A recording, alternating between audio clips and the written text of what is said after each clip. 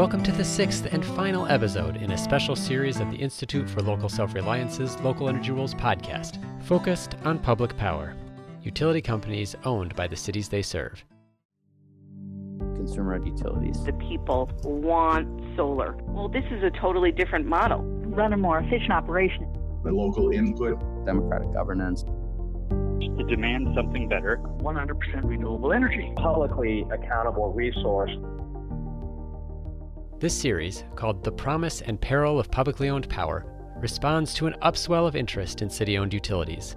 In addition to clean energy, advocates cite local control, lowering costs, and reinvestment in the local economy among the major reasons they want public instead of private power companies.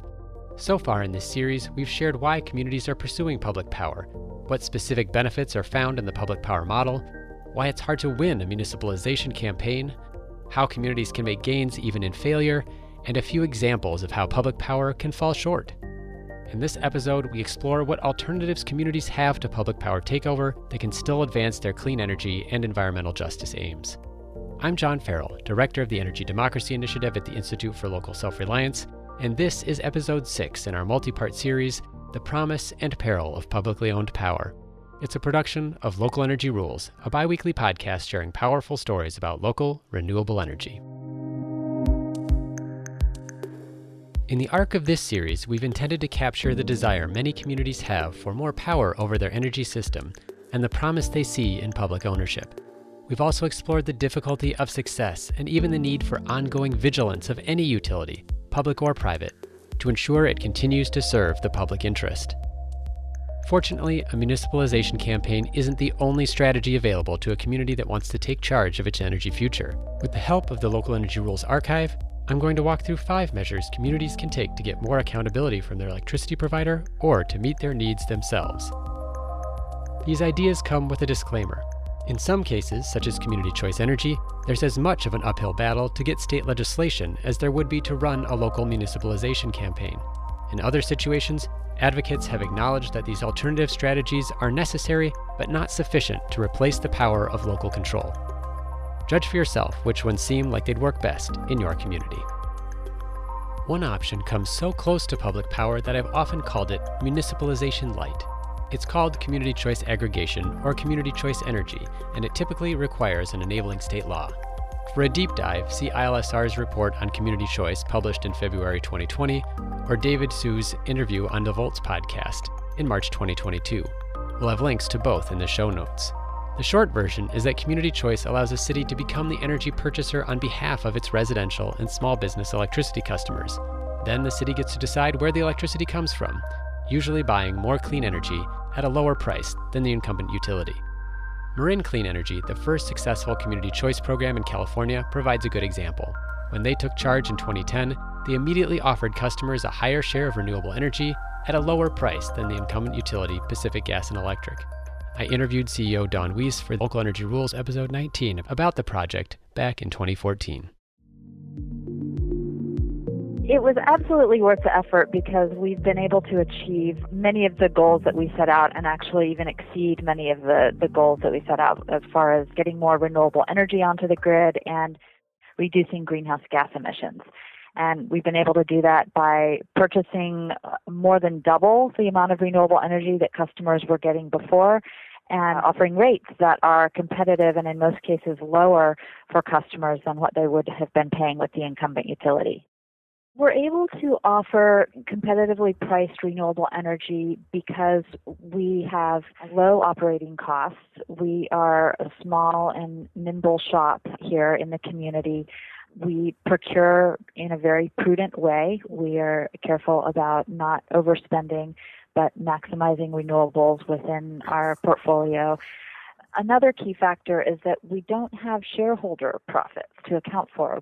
Any revenue that comes into the agency is used to keep rates low or to help fund other local programs that benefit the community, like solar rebate programs for low-income individuals, energy efficiency programs, electric vehicle charging, that sort of thing. We have a Deep Green Local Renewable Development Fund that's been created by the customers in our service territory that have chosen the Deep Green Energy product. That's a 100% renewable energy offering that we offer to customers. And 50% of all of the Deep Green customer revenue goes into a local renewable development fund to pay for the pre-development costs of local projects that we will build and own within our jurisdiction. Initially, Marin's Community Choice Program, like other early programs in California, relied heavily on buying renewable energy credits and renewable energy from more remote areas.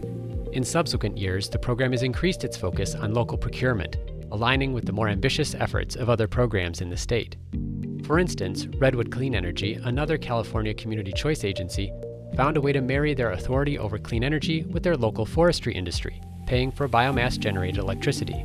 CEO Matthew Marshall explained the opportunity in our early 2020 conversation for episode 99. We serve the county of Humboldt in Northern California and all the incorporated cities within the county. And so we're kind of in the far north of California on the coast, about 5 or so hours north of San Francisco.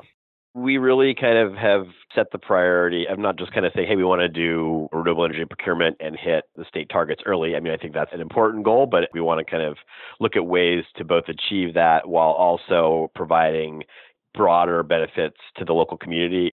We're, I think, still the number one forest products producing county in the state of California.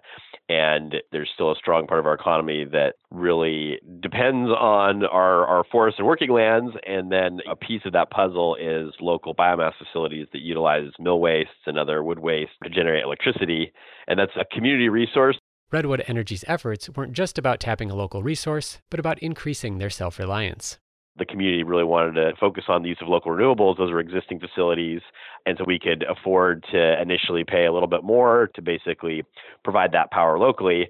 And it started out as sort of a way to keep local jobs and local generation going. And I think as actually we've been seeing the energy markets changing even, just in the last couple of years, the ability to have baseload renewables and to have local generation as we're looking at things like public safety power shutoffs and the technical potential to keep local generation powering our community. One of the things that's very exciting about this, and we've gotten a lot of support and funding for this project from the California Energy Commission, is the opportunity to do this kind of a multi-customer microgrid setup really opens up the opportunity to look at neighborhoods or areas where maybe there's multiple hospitals or other kinds of situations where it isn't sort of like what you might say typical microgrid where it's a single customer in their own kind of campus that they can island and isolate from the grid, but be able to operate a whole section of the grid that includes multiple customers really will hopefully broaden the range of opportunities where you could deploy microgrids to provide resiliency and emergency response capabilities. East Bay Clean Energy, serving Alameda County, California, and associated municipalities, leveraged its local control with a local development business plan. The plan laid out how the Community Choice Program would redirect the electricity savings of switching to local power into other local initiatives. There's a great quote from the program launch press release from Reverend Ken Chambers, the pastor of the Westside Missionary Baptist Church in Oakland. Quote, "We need to create opportunities for low-income people traditionally shut out of the clean energy economy. We need to train and employ local people like the formerly incarcerated and people of color with family-sustaining wage jobs so that we can afford to stay in the Bay Area." End quote.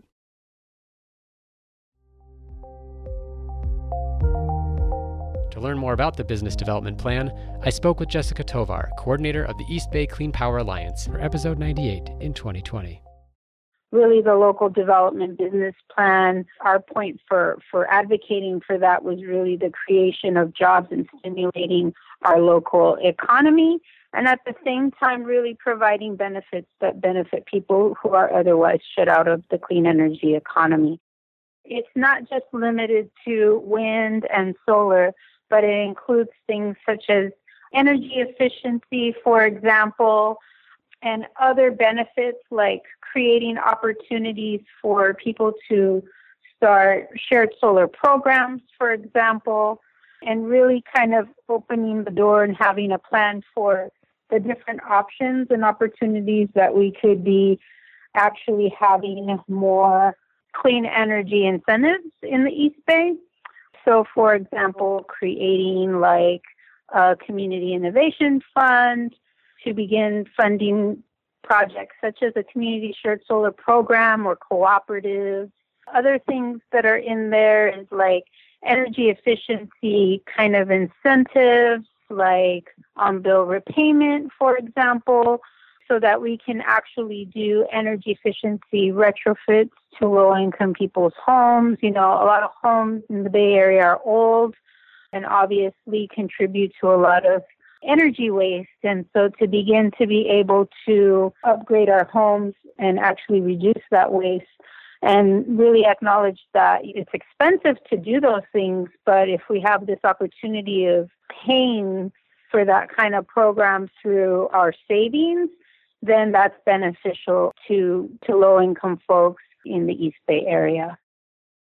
There's a lot of stuff in the local development business plan, but one of the things is there's something called community benefit adders. And so an adder would be to incentivize if there is family sustaining wage or union wage job creation. So there's incentive for that. If you're like doing a particular project in a low income community, there's a low income community benefit adder. There's also an adder for storage, for example. So there's all these different opportunities to incentivize. And this is something that even though it's created for our community in the East Bay Area, Alameda County, it's still also a useful tool for other communities to look at opportunities that go beyond installing wind and solar energy in your community, right? And as you mentioned, feed-in tariffs are important because if we're incentivizing our municipal buildings to become solar, then we're able to provide solar energy into our East Bay Community Energy Program that then local people could be buying that energy. And, you know, over time, that stable energy, it's local clean energy. It's a way to stimulate our economy, create jobs, and create that clean energy infrastructure that we want so badly to combat climate change and all these other injustices in our community. As of this year, the Community Innovation Fund has only distributed $160,000, far less than anticipated when the Community Choice Program launched. However, the agency promises over $2 million in additional funding over the next 3 years. Another interesting use of community choice energy is from Ohio, where several communities that are part of the Southeast Ohio Public Energy Council opted to add a fee to their electricity bills to fund local clean energy projects. Matthew Roberts, Information and Outreach Director at Upgrade Ohio, explained in 2018 on episode 56 how the new fee would work in the city of Athens. So the fee is 0.2 cents per kilowatt hour, and the average Athens customer in the Southeast Ohio Public Energy Council's electric aggregation program uses between 800 and 900 kilowatt hours a month. So the fee would add up somewhere between $1.60 and $1.80 per month per customer. This is for households and small businesses that don't fit into the larger energy user categories.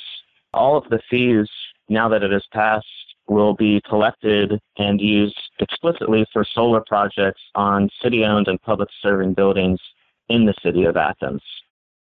We're anticipating about $80,000 to $90,000 per year, and the aggregation program has about, at any given time, 70 to 80% of the residents of Athens City involved in the aggregation program.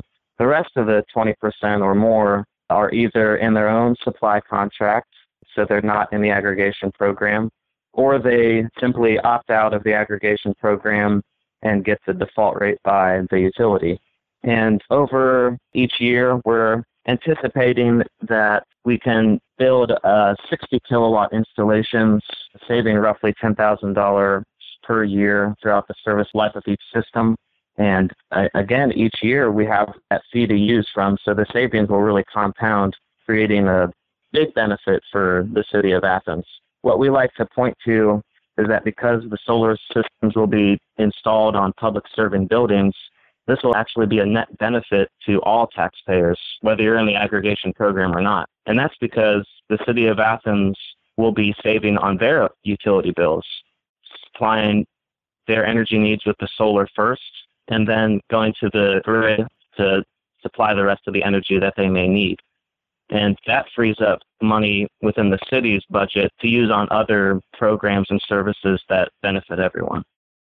What we're doing pretty soon in the next few months is going to the community again and asking, what's the best way to use the fee money? We've been playing around with the idea of using the fee money to attract new capital so that way we can leverage our annual fee for bigger and better projects. But as this carbon fee was initiated through a democratic process and voting, we also want to honor that and create public forums for people to contribute how they think this carbon fee should be spent. If they're interested in simply taking as much that was gathered each year and spending only that for projects, then we'll honor that. But we also want to share our ideas, knowing that we've been in this industry space for a little while, showing the value of kind of leveraging that money for more capital. Through October 2022, the Athens Public Solar Fund has collected nearly $200,000, and solar installations are planned for the community center and the city pool parking lot.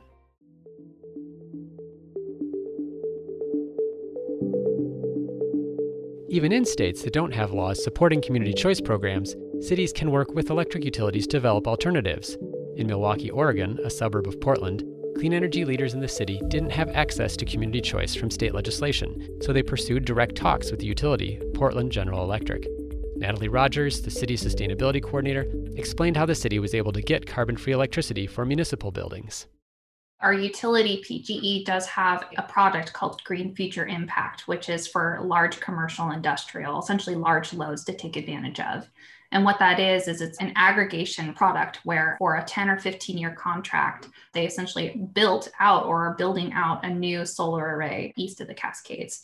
And so Milwaukie signed on for 100% of our city load for this product. So we're at 100% operational carbon-free electricity, which is really exciting. And other large commercial entities can take advantage of it if they don't want to place solar arrays or have any generation on site, but they still want the value of carbon-free electricity. Mark Gamba, Milwaukie mayor, jumped in to share that the city was partnering with the utility on legislation to enable them to offer this renewable electricity option to all residents of the community. We also have a bill in conjunction with PGE this year is to be able to negotiate for renewable energy for the entire city, not just city operations, but for all residents, all businesses, beside maybe 2 or 3 of the large industrial businesses. And instead of having that be a opt-in system where people can say, yes, I would like to join that, the city council would negotiate that deal. Everyone would have it. And if you chose not to have it, you could opt out. And it's really a giant difference in how many people will be involved in something like that. They've been doing that in Utah now for a while, and the difference is pretty extraordinary in the uptake. So what that does that's very beneficial to ratepayers is that it drives down the price initially of whatever the premium is. But as Natalie has just pointed out, the premiums on these renewable systems are dropping dramatically all the time. One of the things that we would like in this bill is that if our green energy becomes cheaper than their base load, that we actually benefit from that our citizens actually get a reduction. We'll see how that works out. Oregon House Bill 2021 was signed by the governor in July 2021 to allow this potential city utility partnership to move forward. You can listen to my full conversation with Natalie and Mark in Local Energy Rules episode 131. In all, 9 states offer cities the option of community choice. The full list and numerous examples of the policy in action are in ILSR's February 2020 report on community choice energy.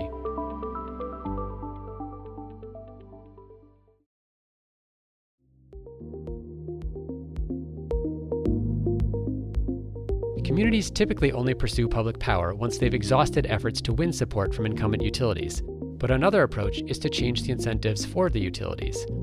In 49 out of 50 states, utilities make money by spending on power lines, power plants, or energy distribution, instead of by meeting goals for reliability, clean energy, and other metrics.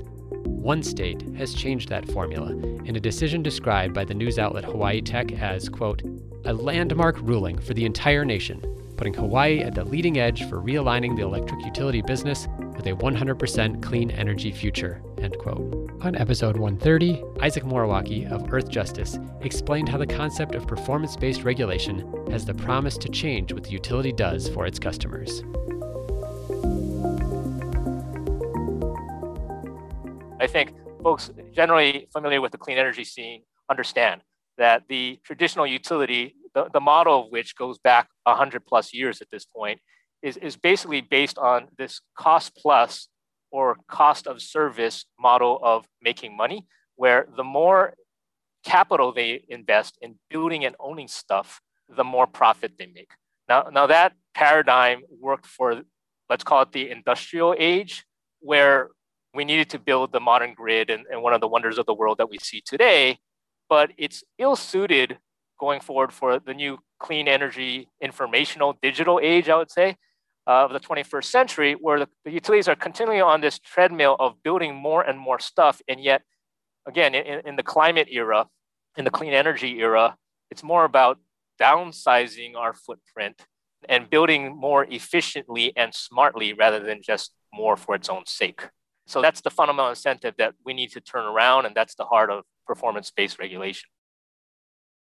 There was a study that was commissioned by the legislature for $2 million about what's the best model going forward. How do we change the system? And they considered co-ops, they considered munis, they considered divestiture and all that. And I think that the answer that came out of that, not to say that it was the end all, but certainly the commission, I think, had independently come to a similar conclusion that working with what we got in terms of vertically integrated, privately owned utility, but aligning or realigning the incentives was the best way to get the most bang for the buck in the nearer term. So what will Hawaii's investor-owned utility get paid to do? They're going to get paid to be more efficient. They're going to get paid to deliver service and performance along the lines of what the customers want and in line with interest mandates like our 100% clean energy mandate, our RPS. And we can get into the nuts and bolts, but traditionally, utilities come in for rate cases every so often and increase their rates. And it's driven, again, by increased investments on which the utilities tack on a rate of return. And that's the engine that ever points upwards as far as increasing the utilities' revenues and customers' rates. So instead of that sort of engine, the fundamental beginning, the foundation for performance-based regulation, I think sort of in principle, in general, as well as how Hawaii implemented, is what we call a revenue cap or revenue index in short. And basically, instead of ever-increasing rates through ever-increasing rate cases, and mind you, these rates always go one way, one direction. No utility has ever come in for a rate case to decrease rates, right? Instead of that, a treadmill, we're just going to cap utility revenues and keep it there for a long period of time. In this case, in Hawaii's case, 5 years. We push for more, 8 years, but it's going to be 5 years for starters.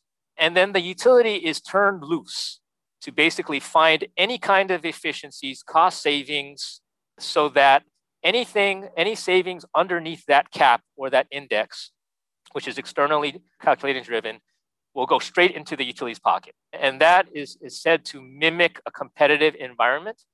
And as close, I guess, as monopoly utility regulation is going to get, where the utility is basically left to its creative competitive juices to basically maximize its profits and increase efficiencies across the board.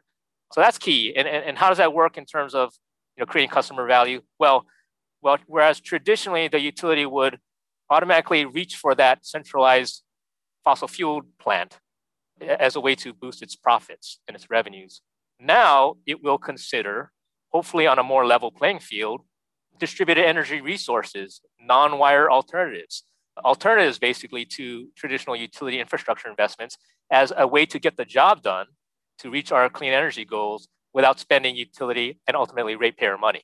And so again, leveling the playing field between all options, delinking from that traditional cost plus engine of just more utility stuff is the fundamental premise and starting point for performance regulation. And then on top of that, once we have an idea of, okay, there's certain areas where we want better targeted utility performance, whether it's faster interconnection, whether it's greater customer satisfaction, whether it's more sort of attention to low and moderate income needs, then you can establish what they call performance incentive mechanisms, or PIMs for short, to drive utility performance in those targeted areas. But I want to emphasize that, unlike, I think, some people, when they think about PBR, they automatically think about PIMs, the performance incentive side. What we really need to focus first is that foundation of breaking the link between cost of service and utility revenues first. And that's what Hawaii did for sure as a foundation. Another way to change the utility business model is that electric utilities could become benefit corporations, which would commit them to rigorous standards for sustainability, accountability, and transparency. However, of the more than 100 investor-owned utilities in the United States, only one is chartered as a B Corporation, Green Mountain Power in Vermont. Could more utilities use this triple bottom line incorporation structure? Mary Powell, at the time CEO of Green Mountain Power, explained back in episode 38. From my perspective, I'm actually amazed there are not more organizations, whether they're utilities or non-utilities, that are not actively pursuing something like a benefit corporation status. And the reason I say that is because in my business experience, which is, of course, I've been in this business for quite a while, but I've been in many other industries, what I think it really drives home is that when you focus on the customer, the community, and the broader suite of stakeholders, that is where you find the real opportunities to think differently about how you serve society, how you serve your customers. It's what breeds a lot of innovation in your thinking. And ultimately, my view is, whoever are your ultimate stakeholders or investors, you ultimately also become a stronger financial entity as a result of that type of focus. I think that through innovation and collaboration, no matter what industry space you're in, you get to better and different solutions, and you're sort of guaranteed to always be forward-looking and forward-moving. So to me, being a benefit corporation really ties in very well with that. And I think particularly in a business where you're providing, at the end of the day, a really, really critical, essential product and service to society, to say that you want to go about doing that in a way that is providing benefits to multiple stakeholders and to the communities that you serve and the environment. I mean, my gosh, it's to me, it's very, very intuitive that any business would want to do that, but certainly that a utility would. My view is when change is going to happen, the best way is to embrace it and focus on how you can create a new and different value proposition for yourself and your company and for your customers as you look to the future. So on many levels, we're excited about the disruption that's happened in solar, going back to 2008 and the energy vision that I launched, as well as the fact that we actually led the discussion around valuing solar in our state by creating solar adder that we gave our customers that wanted to put rooftop solar on their homes. And we came to that through really aggressively analyzing how can we go in this direction that we know our customers want to go in, but do it in a way that creates value for all of the customers that we serve. Despite Mary's optimistic view of the intersection between being a utility company and serving the public, no other investor-owned utility has opted to become a B Corp in the intervening years.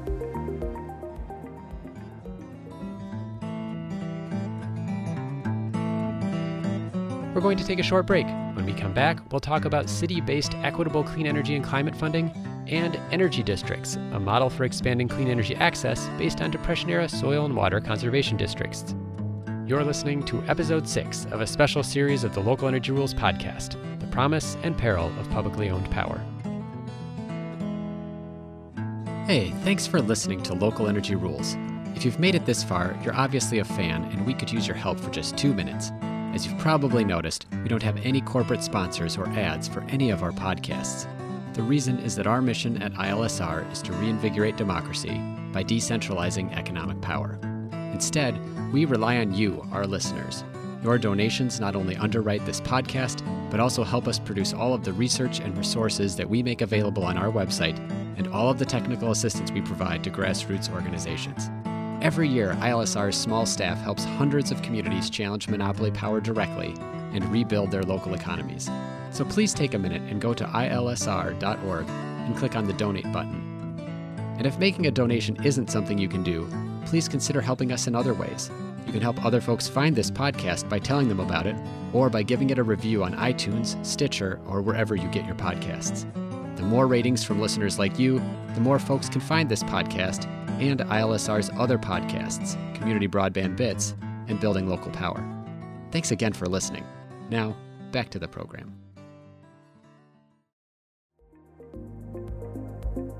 In some cases, communities decide to create their own clean energy funds instead of taking over the electric utility or pursuing any of the other alternatives I've mentioned so far. These cities, which all have ambitious climate action goals, are holding non-utility corporations accountable to their climate impacts and asking them to foot the bill.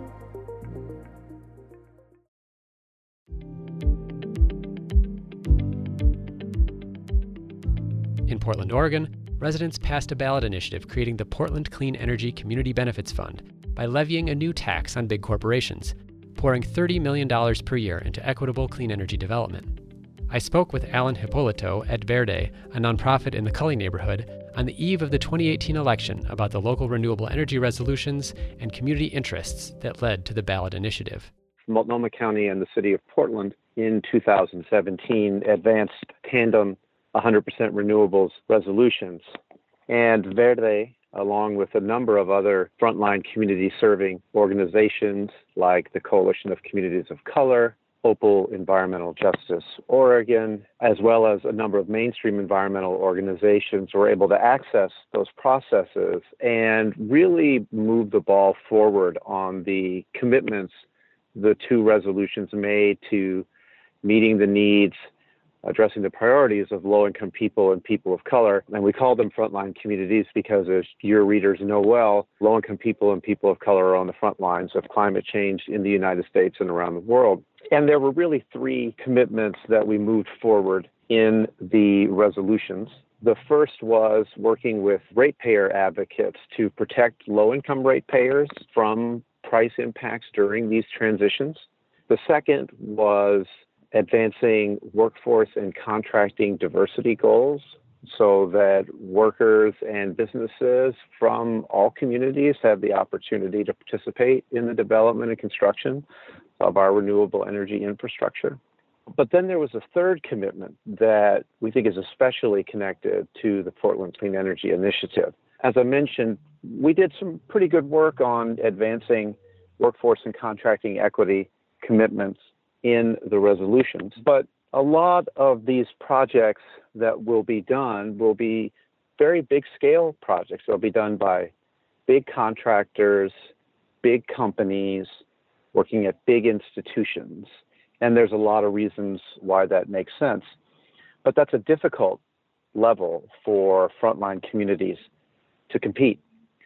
And so we wanted to open up a new playing field for low-income people and people of color and their community-serving institutions to be a part of our transition to 100% renewables. And we call that community-based renewable energy infrastructure. And so each resolution recognizes that that's a model to ensure that the benefits of our transition are made available to low-income people and people of color communities. And then each sets standards for what percentage of community-wide energy will come from community-based renewable energy infrastructure. Each of them says that by 2035, 2% of all the energy in the city of Portland, so not just things that are owned by the city outright or city buildings, but every unit of energy that's consumed within the city, that 2% of all of that will come from this kind of infrastructure. And then the city goes even further and says by 2050, 10%. So 1 out of every 10 units of energy in the city will be created by community-based renewable energy infrastructure. This is a massive transfer of generative capacity to the community level. And the Portland Clean Energy Initiative is really one of our first efforts to increase the toolkit, both in terms of funding as well as policy, to give communities the opportunity to respond to that challenge. The ballot measure provides funding for local priorities by taxing big retail businesses. It adds a 1% tax to their local gross receipts if they have sales of more than $1 billion nationally, and if they do at least $500,000 in sales per year in Portland. I asked Alan why the community targeted big retailers. I would say a few things. First, retailers have, from a climate perspective, have very long supply chains. Those supply chains have greenhouse gas emission impacts, and they're not accounted for. Second, retailers need to be physically in place to sell their goods and services to people. And so trying to evade what's often a made-up argument of, well, if this passes, we're going to leave. And thirdly, Oregon is actually a very business-friendly place. 7 out of every 10 tax dollar in Oregon comes from individual taxes, not from corporate revenue. So they have the resources to contribute to pay their share in what is clearly a society-wide, civilization-wide challenge.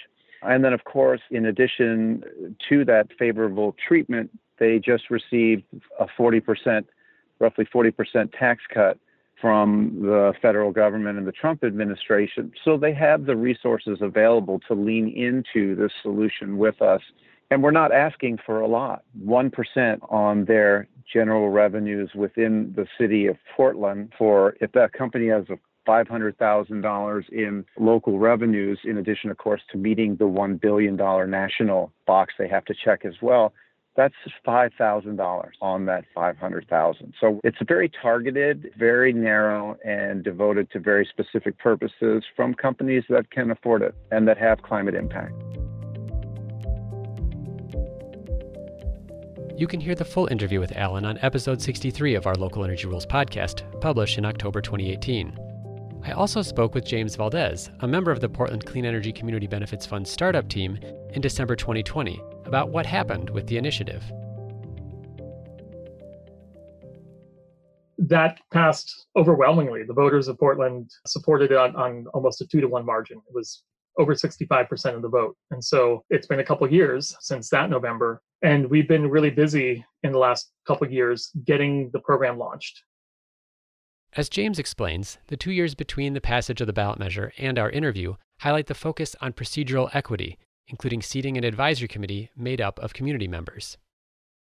One of the milestones was the formation of the committee itself and having a decision-making body of these volunteers that can help guide the program. And then they really worked along with community input. That was in November of 2019, so just about a year ago that we had a fully seated decision-making body. And then we identified the need really for guiding principles for the program and to have values that then were leading the other decision-making for the launch. And so there was a public input process for that and community engagement to develop a set of guiding principles. And we have those posted on our website, but I'll, summarize them here.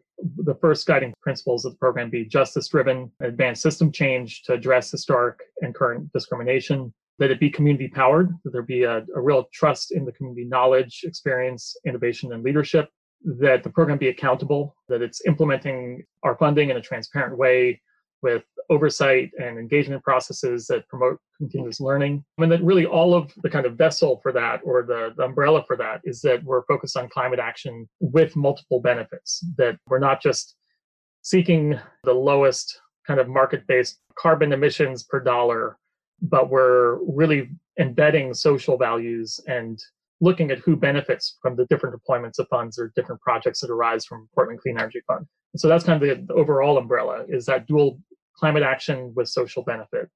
And so we then adopted those guiding principles, and that was in April of 2020. And during that process, we're also putting together the infrastructure and programmatic pieces for the first grant RFP, or request for proposal. And so that is really kind of opening the door to community ideas to apply for grant funding. And that also went through a public comment process and period where we're making all the scoring of how grants will be evaluated transparent, and people who are applying or nonprofit organizations that apply can see those criteria ahead of time. That was really finalized throughout the summer. In June was kind of the opening of the public comment period. And then just a few weeks ago, we were able to release kind of the first RFP, $8.6 million worth of funding.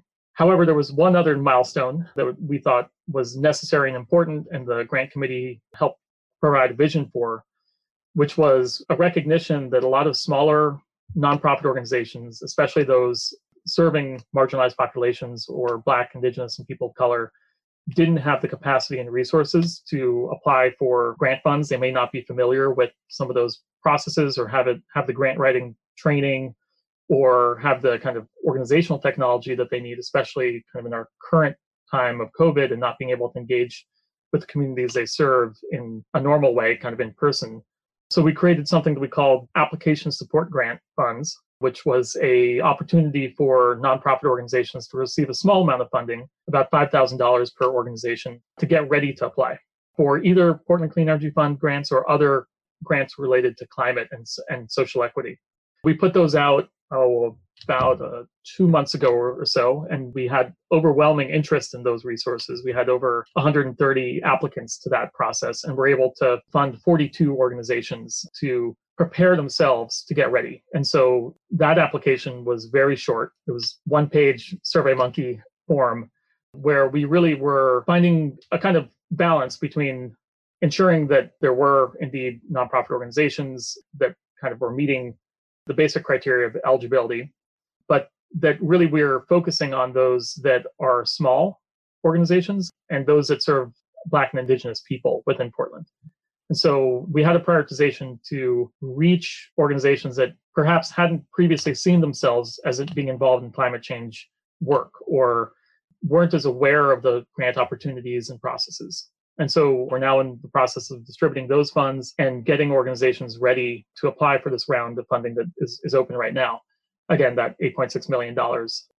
And in future rounds, we'll have significantly more resources. The kind of annual budget for the Portland Clean Energy Fund is more on the order of $40 to $60 million per year. But this introductory round is kind of a ramp up to that full funding amount. You can learn more about the Portland Clean Energy Community Benefits Fund and even see diagrams of the project funding on the show page of my full interview with James, episode 120 of Local Energy Rules. In Seattle, citizens similarly targeted high-wealth businesses to source a new fund to support city priorities. Of the $230 million per year Jumpstart Seattle tax revenue, $20 million will be dedicated to equitable clean energy and climate work, or what locals call a Green New Deal. Like Portland, the program will be overseen by an advisory board. Jill Mangalaman, Executive Director of Got Green, and Abigail Huaner, Equitable Program Development Manager at Puget Sound Sage, joined me in October 2020 to talk about the organizing effort and intent of Seattle's new fund. Here's Abigail describing how the fund works. Jumpstart is the progressive revenue legislation that the Seattle City Council passed this summer in July. It's estimated to bring around $214 million a year. And who's paying for it? It's businesses with payroll expenses for employees with at least $150,000 in annual compensation. It is structured in 3 tiers.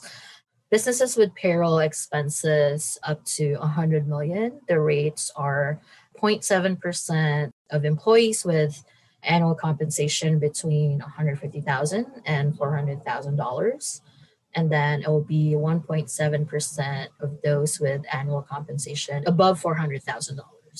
And then the next tier is for businesses with payroll expenses between $100 million and $1 billion. And the tax rate for that is 0.7% for employees with annual compensation between $150,000 and $400,000. And then 1.9% for those with annual compensation above $400,000. And then the third tier is for businesses with payroll expenses over $1 billion. And the rate for that is 1.4% for annual compensation between $150,000 and $400,000. And then 2.4% for those annual compensation above $400,000. And businesses with payroll expenses under $7 million are exempted from this. Jill explained how the community came to the decision to do a progressive tax to support this work. We were doing a lot of talking with the community during the time we were pushing for the Green New Deal, and that kept coming up, the question, like, how are we going to pay for this? You know, this is very ambitious to transition the entire economy, right, to one that's sustainable. It became very clear from like all our conversations and surveys that people wanted something that wasn't going to fall on the backs of working people. And Abigail said, like, sales tax is really regressive. There were some initiatives on the table around property tax levies. And it's still like, we can't continue to squeeze everyday people who are not responsible, right, for these climate disasters. that we really should be going to the top 1% or the corporations. So it was very clear alignment with what we were hearing from the community. Jill also explained the intersection between the work of Got Greened and its allies to protect vulnerable communities from gentrification and the city's clean energy aims. Considering that we view displacement as something that also creates pollution and increases climate impact, the more that we can keep people rooted in place and with stable housing, the more resilient they'll be. And also we can reduce carbon emissions as well at the same time. And so it's a complementary planning. But also by building housing, that's also the potential for creation of jobs, as well as potential for creating green infrastructure, making it more accessible to the local communities here, the working class and BIPOC communities. Something that came up while we were advocating for a Green New Deal is like around the transition. How do we move away from fossil fuels? And so like not just new infrastructure, but also existing infrastructure needs to make that transition. And again, how do we support the communities and the workers in that transition? There has to be some real investments. And right now, there aren't a whole lot of programs out there that help support the costs to go from natural gas and oil to electric or healthier types or solar. There's very little support and programming for that. So we really want to make sure that if we are going to make those goals by 2030 to move away from climate pollution, that we actually do so in an intentional way that doesn't leave any of our community behind. I think that the more that we can continue to have like really strong place-based solutions and support the local communities in building up their resilience plans, whether it's increasing their food security or emergency plans, or creating centers where folks can access health services in times of crisis, or even shelter during wildfire. All of these will help not only create jobs, right, like locally, but also will help kind of meet many of our goals at the same time. They should be around these areas of affordable housing, so they should go hand in hand together. See a lot of potential for partnership and also a lot of alignment and goals. But yeah, it's a lot. It's a lot. The Green New Deal is a big deal and much needed. Minneapolis also pursued local funding for its clean energy efforts. As we shared in the 4th episode of this Public Power series, episode 167 of Local Energy Rules, the city concluded its municipalization campaign with a compromise clean energy partnership between the city and its utilities. However, the city also developed its own new source of funding via its utility franchise fee. By increasing the fee by 0.5 percentage point, the city brought in an additional $2 to $3 million per year to fund equitable clean energy work, from solar on low-income properties to cost-sharing energy efficiency for local businesses. For more about the Minneapolis fight for equitable clean energy, listen to prior Local Energy Rules interviews with City Council members Cam Gordon and Jeremy Schrader.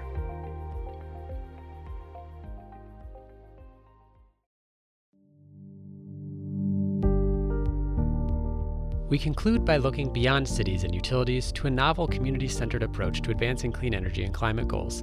In Iowa, Andy Johnson organized one of the country's first energy districts, modeled on soil and water conservation districts of the New Deal era. He explains how the Winneshiek Energy District in northeastern Iowa has accelerated clean energy deployment by focusing on technical assistance. So efficiency and renewables are essentially the two parts to one big game here, and we can all save tremendously on efficiency. It's not very sexy, and it's not always easy to accomplish. The numbers out there are always thrown around and said, well, 20 to 30% of just about everybody's energy use, whether it's a business or a home or a farm or whatnot, could easily be saved through efficiency. And it's true that it could be saved through efficiency, but it's not always easy, especially when you talk, for example, whole building weatherization, insulation, and shell. So a lot of what we do actually try to do is actual boots on the ground technical assistance. There are a lot of great local energy efforts out and around and doing good things. What most of them don't do is that sort of technical analysis and implementation with customers. And it's not easy. There's good reasons why people don't do it. Traditionally, it's been understood as energy auditing. Many people have had an energy audit.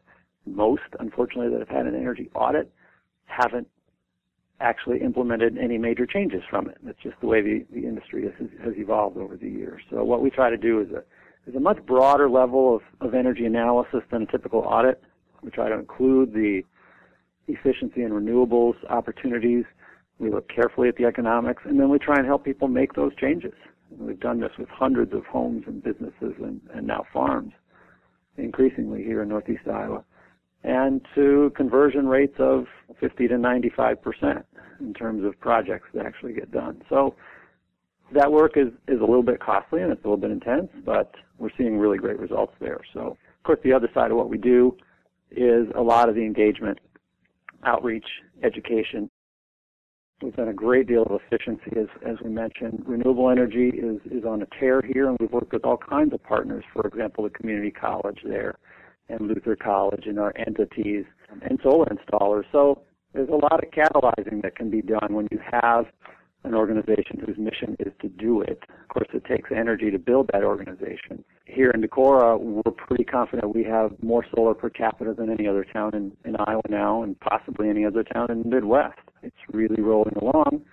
And again, it's not easy to build those organizations, to try something new that's not just a subset of, say, a city government or a county government or something else, but it pays dividends. And what's part of what we're really excited about now is that we're talking with neighboring counties and startup groups nearby and far away about starting an energy district and a network of energy districts. And we think that'll really create increasing movement, awareness, power, and everything else. So we'll share resources, we'll share some services, but everyone needs that local mouthpiece catalyst for change. You can hear my full interview with Andy in episode 35 of Local Energy Rules.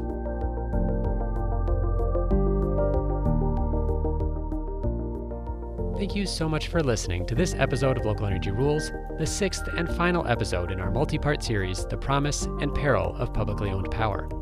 We hope you enjoyed hearing about strategies that cities and communities have employed when public power isn't probable.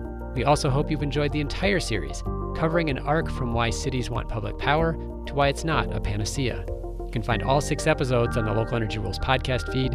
Episode 163 is the first of the series, and episode 170 is the last, with a couple of bonus episodes sprinkled in. If you're working to support community and city-level equitable clean energy progress, we also have many other resources on the website of the Institute for Local Self-Reliance. Our interactive Community Power Toolkit provides case studies and sample ordinance language of city-level actions.